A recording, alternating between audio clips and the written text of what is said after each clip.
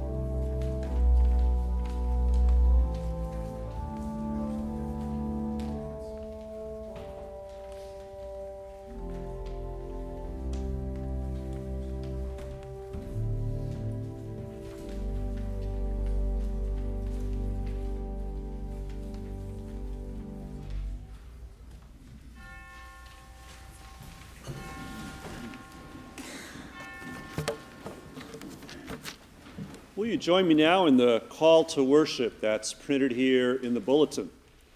Lord, who may dwell in your sacred tent?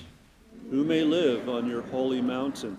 The one whose walk is blameless, who does what is righteous and speaks the truth from their heart. What does the Lord require of us? To justly, to love mercy, to walk humbly with our God. Lord, purify our hearts that we may be blameless and humble before you. We want to walk with you.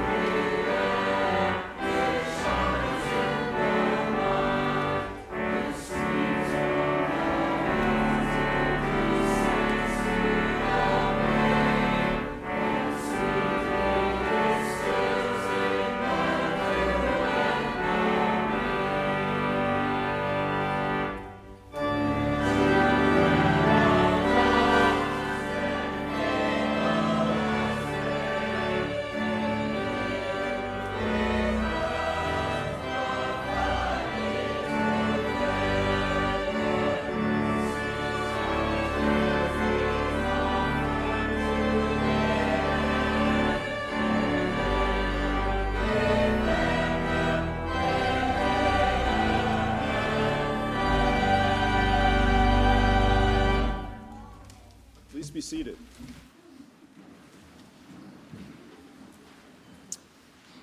And let's pray. Loving God, you are our maker, our defender, our redeemer, our friend. And we give you thanks and praise for calling us here to this place today from so many different places in life, paths we've been on.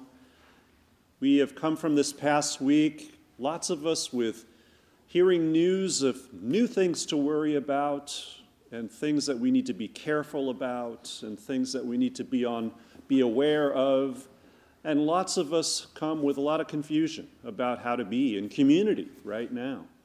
But Holy God, we pray that you will guide us to be as close as we have ever been, as a family of faith, as people who care and look out for one another and who respect and take care of our neighbors and love them. Loving God, we are so privileged to be here, to be your people, whether we're here in this sanctuary or participating online. We are called to be one in faith and fellowship and friendship, and not just with one another, but with our neighbors and with you, for you are our creator, our defender, our redeemer and friend. Holy God, by your Spirit, be present to us now and guide us to be present to you as we enter a time of silent prayer. And from out of the silence, God's people say together, Amen. Let's pray together now the prayer of preparation and confession that's printed here in the bulletin. Holy God, we want to believe that we bring our whole selves, our whole hearts to you, but we don't. You ask us to deny ourselves and to follow you, but we don't. You ask us to share the good news of the gospel, but we don't. You ask us to put concerns above our worldly concerns, but we don't. Forgive us for all those times when we fall short, God, when we doubt, when we're tempted to go astray. Help us to stand before you with our whole selves, trusting that it is you who makes us whole. In Jesus' name, amen. Hear our prayer, O Lord. Hear our prayer, O Lord. Incline thine ear to us, and grant us thy peace. Amen.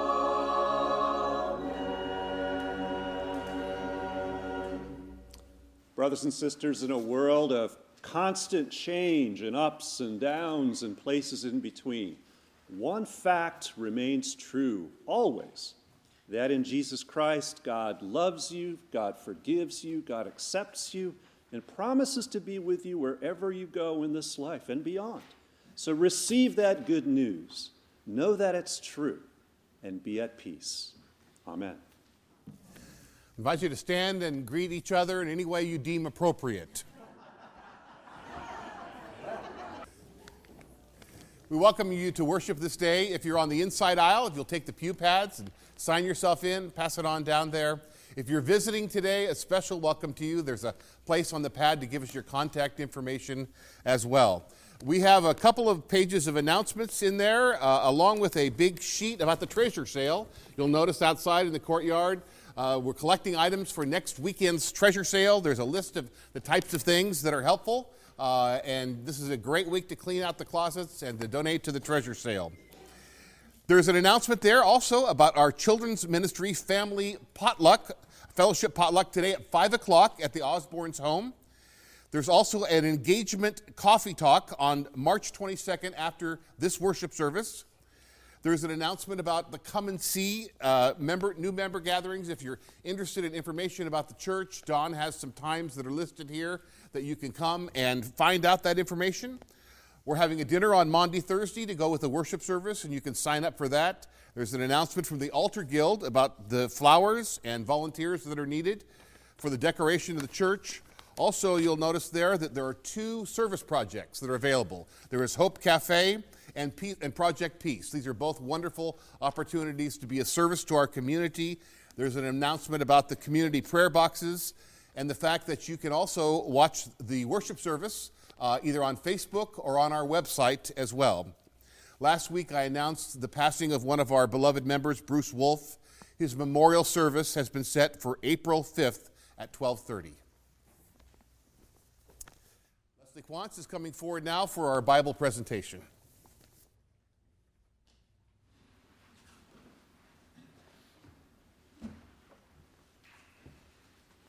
Good morning. Can those who are receiving Bibles come up? So that's Harrison, Madeline, Rosemary, Adelina, Victoria, Adelaide, and Dylan. Just come stand right here. And as they're standing here, I have a question for all of you. How many of you received Bibles in 3rd grade or so? Raise your hand. Wow, that's amazing. How many of you received Bibles from this church in 3rd grade? So everybody look around. See all those people? So this is a special day. So I'm going to read your name, and then Bill will hand you your Bible. Harrison? Opposite. Oops. Harrison?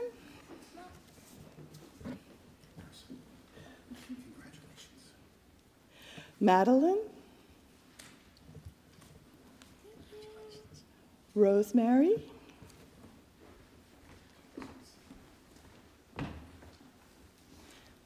Adelina? Victoria? Oops. Adelaide? And Dylan. And if you want a sample, this is a sample. Here's the sample. So, you guys, have you ever been camping and it was a dark night and you had to walk around with a flashlight? You know how helpful a flashlight is when you're walking in the dark? It really, really is helpful. Well, there's a verse in the Bible that says, "Thy word is a light unto my path and a lamp unto my feet." So the Bible, the Word of God, is actually a lamp, a light, which helps us see in dark places. So when you're in times in your life where you're kind of confused or you don't know what to do or it seems kind of dark, God's Word is a lamp and a light to your path. So I encourage you to take this Bible and to read it. And I would encourage you to start with the New Testament toward the back there, and especially the Gospel of Mark. It's one of the shortest ones. You can read that in a couple of days, and it's a great introduction to the life of Jesus. Congratulations, you guys. So we're going to end and we're going to ask all of you to join us. If you open up your Bibles to John 3:16, one of the greatest Bible passages there is, and we're going to all read it together. Is everybody ready? Okay. For God loved the world so much that he gave his only Son, so that everyone who believes in him may not die but have eternal life. Thank you.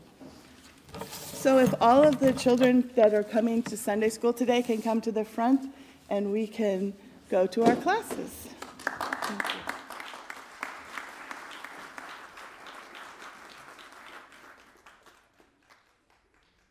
Congratulations, everybody. It's wonderful. In fact, I was just meeting with somebody who's sitting here in the sanctuary last week, I think, who is now using the Bible that they were given in 3rd grade that they hadn't looked at for a really long time in their Bible study class. And so I think that's really awesome. I still have my Bible from when I was in 3rd grade. In fact, for some reason, I have 2. I don't know if that's a sign of something or what. I don't know why. But anyway, I have 2 with my name on it. I also want to say that, yes, like many of you, I memorized John 3:16 a little different than the words that the kids just said. But anyway, let us continue now in prayer. Gracious God, we are blessed indeed to come into your presence today, whether we're physically here in this sanctuary or participating online. Wherever it is we find ourselves, we are indeed gathered together to give you thanks and praise. For generation by generation, you have formed and shaped this community of faith, this particular branch of the body of Christ. You've taught us how to love. You have nurtured us in trust and conviction. You've guided us in action. So bless us all as individuals and as a congregation, that we might continue to be a blessing to others.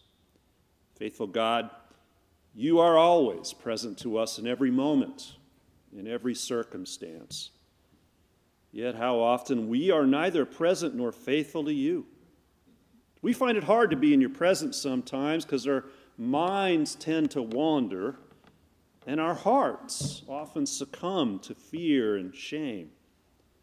We find it difficult to be faithful too, for the claims and all the clamor and noise in this world, they're really strong sometimes.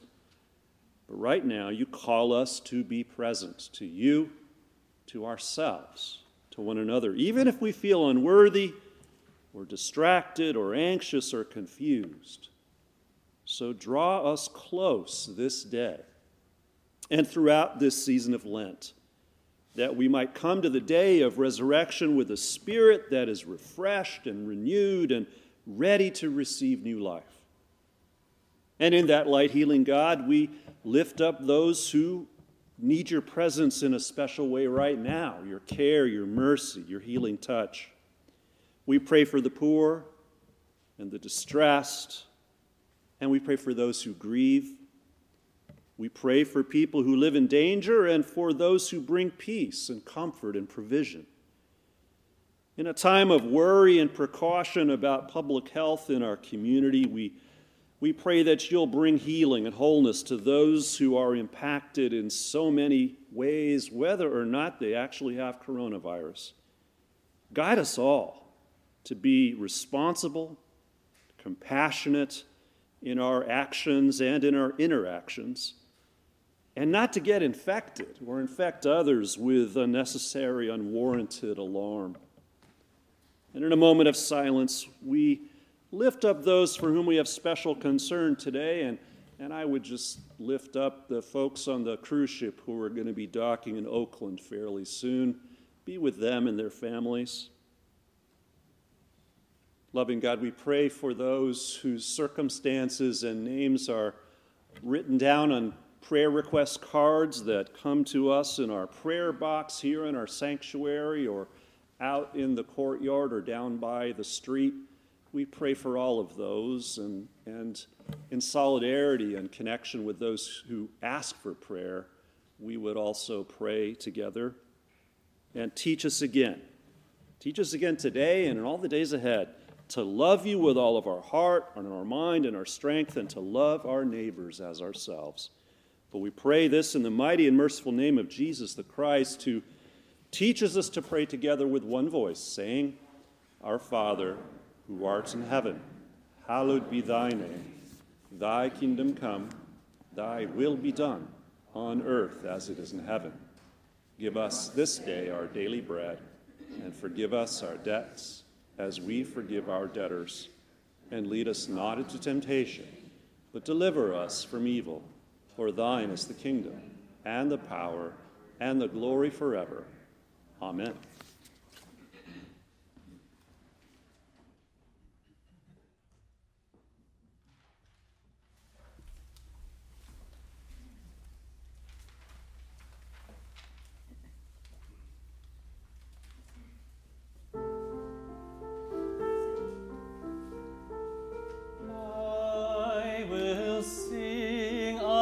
Great mercies, O Lord, of thy mercies, O Lord, my Savior. I will sing of thy great mercies, O Lord, and of thy faithfulness evermore.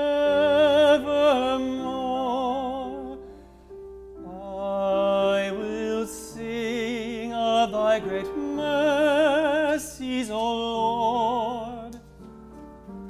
I will sing of thy great mercies, O Lord, and of thy faithfulness, and of thy faithfulness and of thy faithfulness evermore.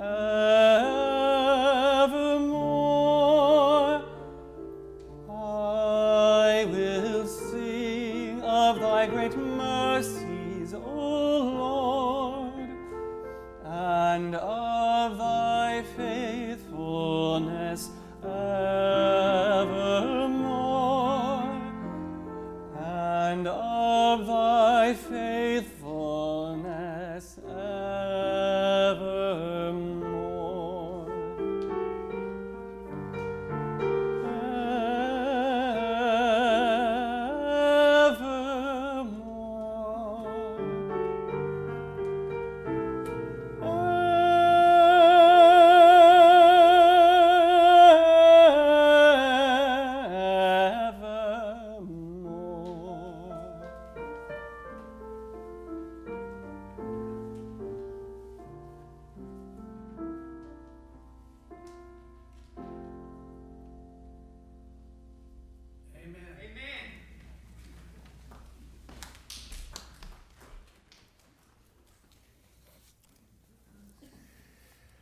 It's appropriate that in this time when there's a lot of concern about health, that we find our Lord Jesus Christ in the middle of his healing ministry. He spent a lot of time helping people with their health. And here's one of the stories. He spent a lot of time getting in trouble for it too, because he would do it even on the Sabbath, which was against the rules. So here we have from the Gospel of John, one of the longest of the healing stories of Jesus.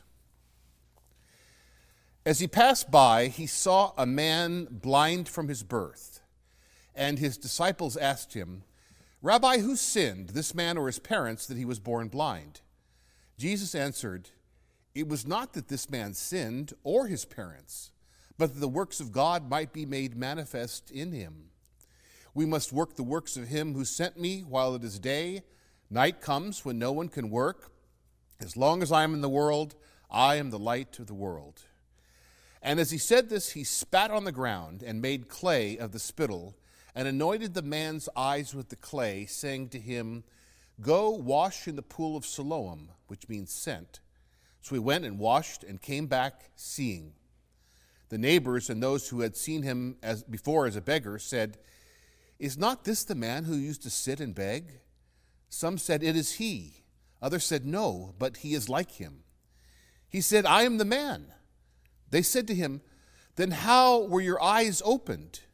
And he answered, "The man called Jesus made clay and anointed my eyes and said to me, 'Go to Siloam and wash.' So I went and washed and received my sight." They said to him, "Where is he?" And he said, "I do not know." They brought to the Pharisees the man who had formerly been blind. Now it was a Sabbath day when Jesus made the clay and opened his eyes. The Pharisees again asked him how he had received his sight. And he said to them, "He put clay on my eyes, and I washed, and I see." Some of the Pharisees said, "This man is not from God, for he does not keep the Sabbath." But others said, "How can a man who is a sinner do such signs?" There was a division among them. So they again said to the blind man, "What do you say about him, since he has opened your eyes?" He said, "He is a prophet." The Jews did not believe that he had been blind and had received his sight until they called the parents of the man who had received his sight and asked them, "Is this your son, who you say was born blind? How then does he now see?"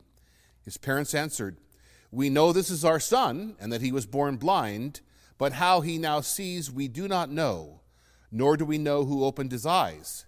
Ask him, he is of age, he will speak for himself." His parents said this because they feared the Jews, for the Jews had already agreed that if anyone should confess him to be Christ, he was to be put out of the synagogue. Therefore his parents said, "He is of age, ask him." So for the second time they called the man who had been blind and said to him, "Give God the praise. We know that this man is a sinner." He answered, "Whether he is a sinner I do not know. One thing I know, that though I was blind, now I see." May the Lord bless to our hearts and our minds this reading of his word. One of the interesting things about the field of psychology are the different types of categorizations that they have come up to try to describe human personality, the taxonomy of a human personality, so to speak. And although people are way too complex to ever be figured out in one simple little thing, it's interesting to see the different takes that different fields of psychology have taken over the years to explain human personality. For example, one of the first ones was a guy named Alfred Adler, who was a psychiatrist in Vienna right around the time of Freud and Jung, an early guy, and he had a theory of the family constellation. He believed that one of the things that really affects our personality as adults is the birth order that we have in our family. He noticed that firstborn kids have some common characteristics, and the baby of the family has some common characteristics, and middle kids have some common characteristics. So his theory was that the order that we are born in, our place in the family constellation, has a lot to do with our personality. And then, of course, Carl Jung developed a theory. He had different psychological types. He noticed that there are some people who they get their energy from being around other people. At the end of a long week, on Friday night, they seek out a party. There are other people who get their energy by being alone, by being quiet, and that restores them. And he noticed that some people, when the phone rings, they lunge for it. Other people hope somebody else will get it. The first group of people he called extroverts, and the second group he called introverts. Another way of looking at it is Freud's way. Freud, of course, believed that human personality was shaped largely by the first 2 years of our life. That the experiences we have as an infant and a young child, the first 2 years, are formative to the personality. He noticed that there are some people that are very structured and organized and methodical, whereas there are other people who are messy and disorganized and all those kind of things. And he surmised that this had to do with their early toilet training. That the organized people must have had a very strict toilet training, and the disorganized people would have a lax toilet training. The first group he called anal retentive, and the second group he called anal explosive. I'm in that group. I wish he'd have come up with a better name for that group. You may want to continue this conversation in the courtyard afterwards, introducing yourself by your Freudian type. All of these taxonomies, all of these characterizations are an attempt to try to understand human behavior and nature. I want to propose another one that I've noticed in this world, that we see at work actually today in the text. I believe there are people that are under-religious. There are people that are overly religious, and there are people that are appropriately religious. Let's consider the under-religious people. Well, they're not here. You drove past them on your way here. They're down at Pete's reading the New York Times. There are a group of people in the world who cannot see or refuse to admit that there is a spiritual dimension to this world. Philosophically, these people are often called materialists or logical positivists. They refuse to believe in anything that cannot be logically or scientifically proven. It's difficult to have a meaningful discussion between a religious and an under-religious person because the spiritual person cannot provide the evidence that the other person requires to believe. The person who is under-religious is always looking for empirical verification. Sort of like Woody Allen, who said, "I would believe in God if he would just give me a sign, like a large deposit in my name in a Swiss bank." In the scripture reading that we just read, the under-religious are ironically played by the Pharisees. They see the miracle and they refuse to believe. They cannot believe because it happens on the Sabbath. They don't believe, they start a search, doing research talking to the guy's parents, interviewing the man twice himself. They refused to believe the miracle that happened right in front of their eyes. They're looking for a sign. Nothing is enough. They want the verification. There are many people like that, and unfortunately, they miss out on the whole wonder of the spiritual world that is out there. Emily Dickinson wrote a short poem about the Old Testament story of Moses and the burning bush. Remember, God spoke to Moses from the burning bush, and Moses took off his shoes there. She wrote this: "Earth's crammed with heaven, and every common bush afire with God. But only he who sees takes off his shoes. The rest stand round and pick blackberries." Only he who sees takes off his shoes.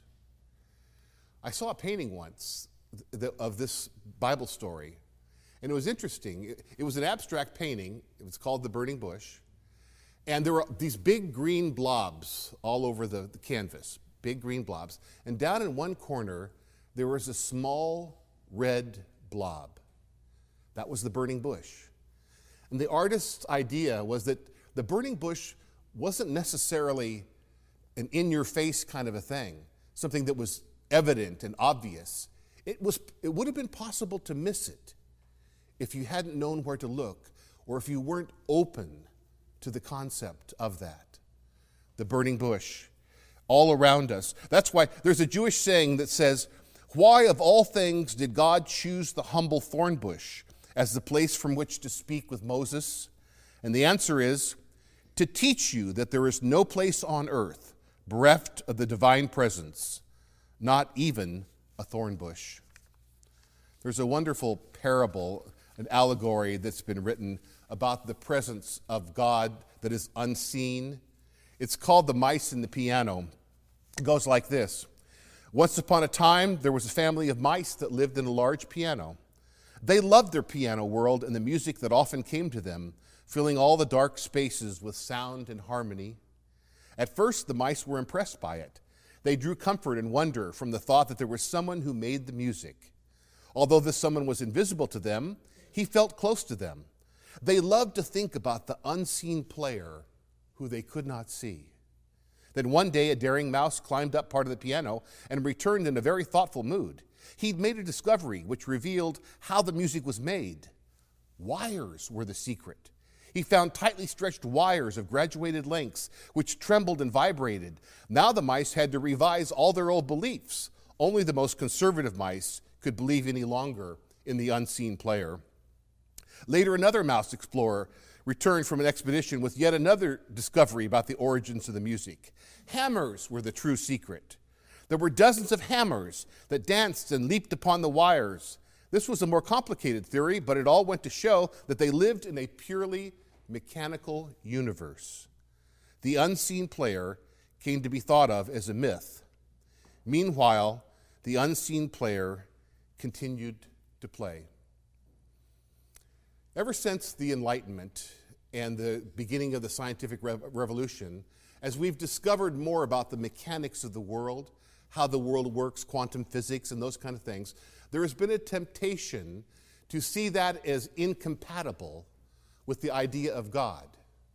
And there are many people who've substituted the idea of God and taken over the idea of pure science. But there are many people who believe in both. You don't have to give up the idea of God to believe in the truth of science. There are many that still choose to believe in the unseen player. Then the other type of people in this story are the overly religious. They're played by the Christians, as they usually are. The disciples, they bring a theological baggage to this story. They bring a whole mindset that is just wrong. It's just warped. Their question, when they come across a guy who's blind, the question on their minds is, who sinned that this guy should be born blind? Was it his sin or his parents' sin? What was it that caused him to be born blind? And so when you start off with a bad question, you're going to get a bad answer. And Jesus says, Nobody sinned. It just happened. Things in life happen. Bad things happen to people. Not everything is the result of the will of God or God's decision or somebody's choice. There's a randomness in the universe that exists that we need to acknowledge to be healthy about life. And so he starts off, he says, so nobody sinned, but I'll tell you what, I'm going to make something good out of this. And then he goes and gives him his sight back. So he takes the bad thing that just happened and he makes something good at it. The overly religious people attribute more to God and religion than is necessary or that God claims for himself. They project unto God their own ideas and successes or failures. I wonder how many people over the years have been turned off to religion because of overly religious people. Remember the character on Saturday Night Live, the church lady? Remember the church lady? The reason the church lady was funny is there are a lot of church ladies. There's a lot of people out there that are like that.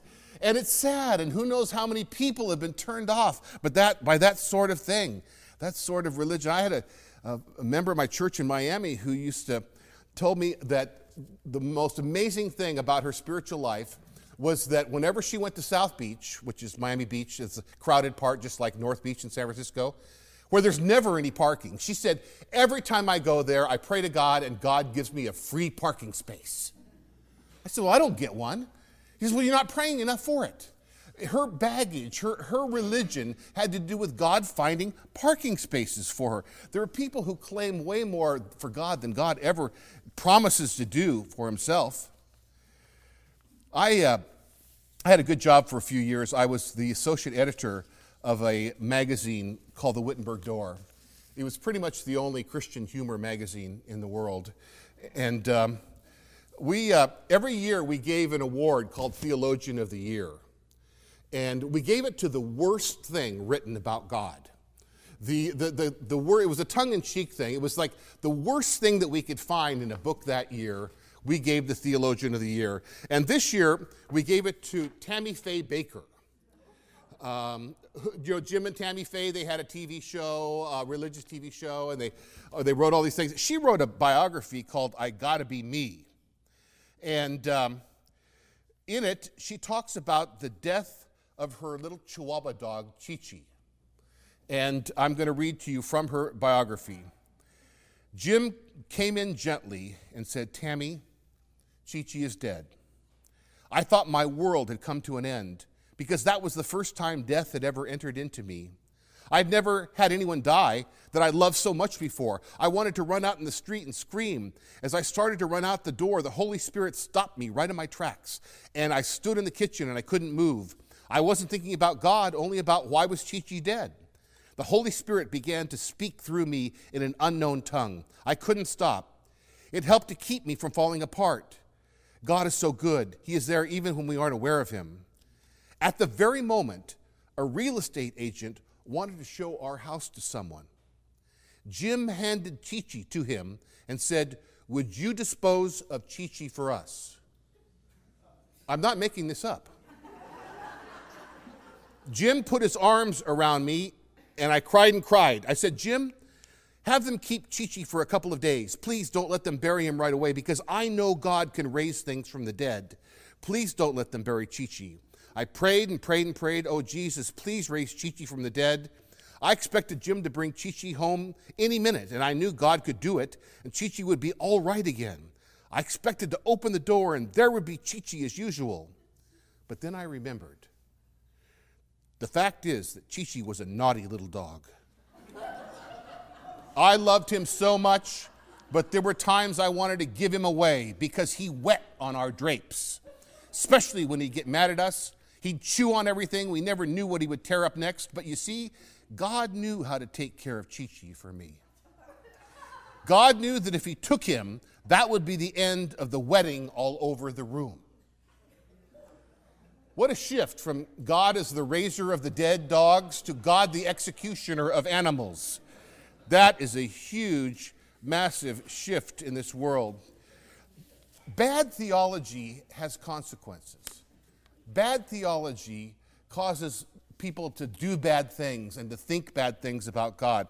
That's why appropriate theology is important. You know, there was a theological belief in our country in the 19th century that white Americans, the immigrants from white countries, should have the country all the way from the Atlantic to the Pacific, from sea to shining sea.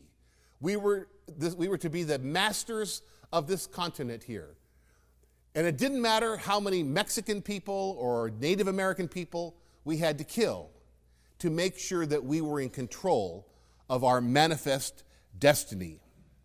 Bad theology has consequences. And then finally, there are the appropriately religious.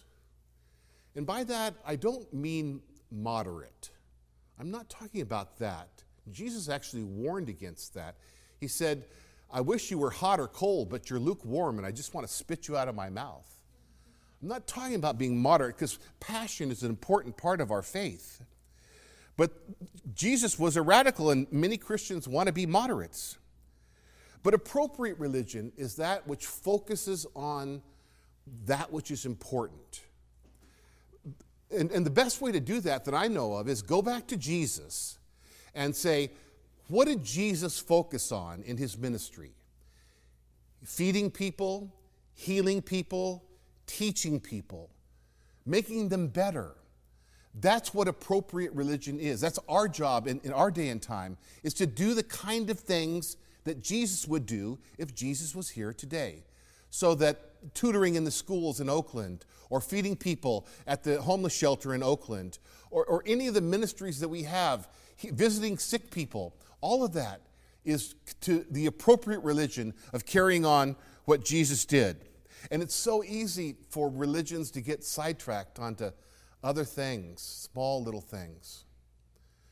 My very first church that I served when I was in seminary, I was in Concord. I lived in Berkeley, went to seminary, but I drove out to Concord, and I was the youth minister at a little small church there called First Christian Church. And in Concord at that time, there was a big Baptist church, and the Baptist church was fixated on the presence of an X-rated theater in Concord. They put all their energy into getting rid of this X-rated theater. They had pickets outside. They did everything that they could to try to get... They finally realized or thought that the best thing they could do would be to buy it so they could close it down. So they raised money and they bought the X-rated theater, but they got some very bad legal advice because they found out after they bought it that the guy who was running it had an ironclad lease. So they became the only Baptist church to own their own X-rated theater. It hit the Contra Costa Times. Baptist church owns X-rated theater. It's so easy to find the thing that's not important and to siphon off our energy onto those kind of things. What does really important religion look like? Let's go back to Jesus and see what those are. The other thing about appropriate religion is we don't miss the joy. You know what's sad about this story? Both the under and the over religious people, they didn't get to experience the joy of what happened. This blind guy can now see. This is a beautiful, wonderful moment in history. And some are denying it, some have weird theology about it.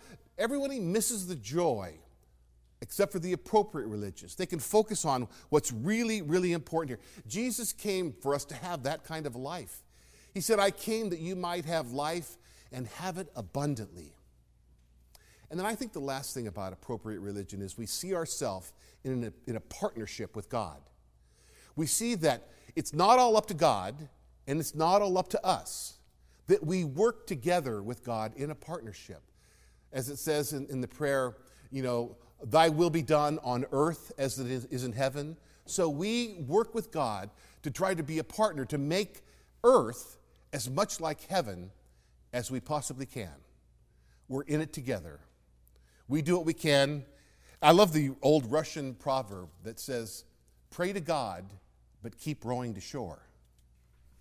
Do both. Pray to God, but keep rowing to shore. Amen.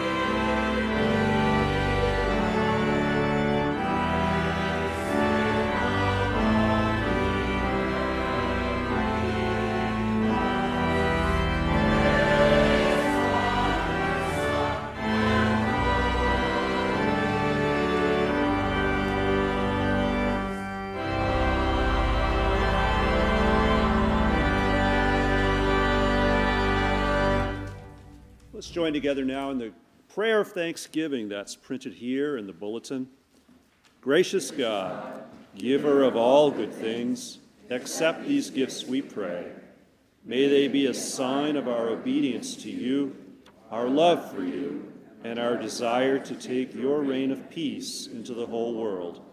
Take what we give today and transform it into a blessing for others. This we pray in Jesus' name. Amen.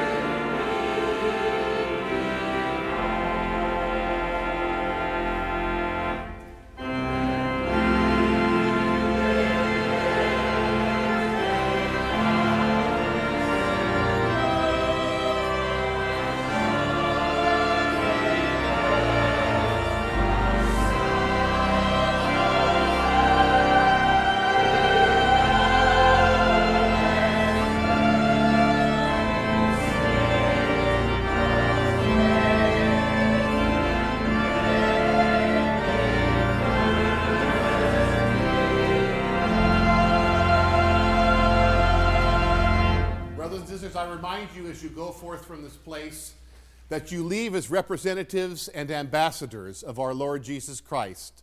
So live your life this week in such a way that wherever you are, when people see you, they'll see Christ living in you.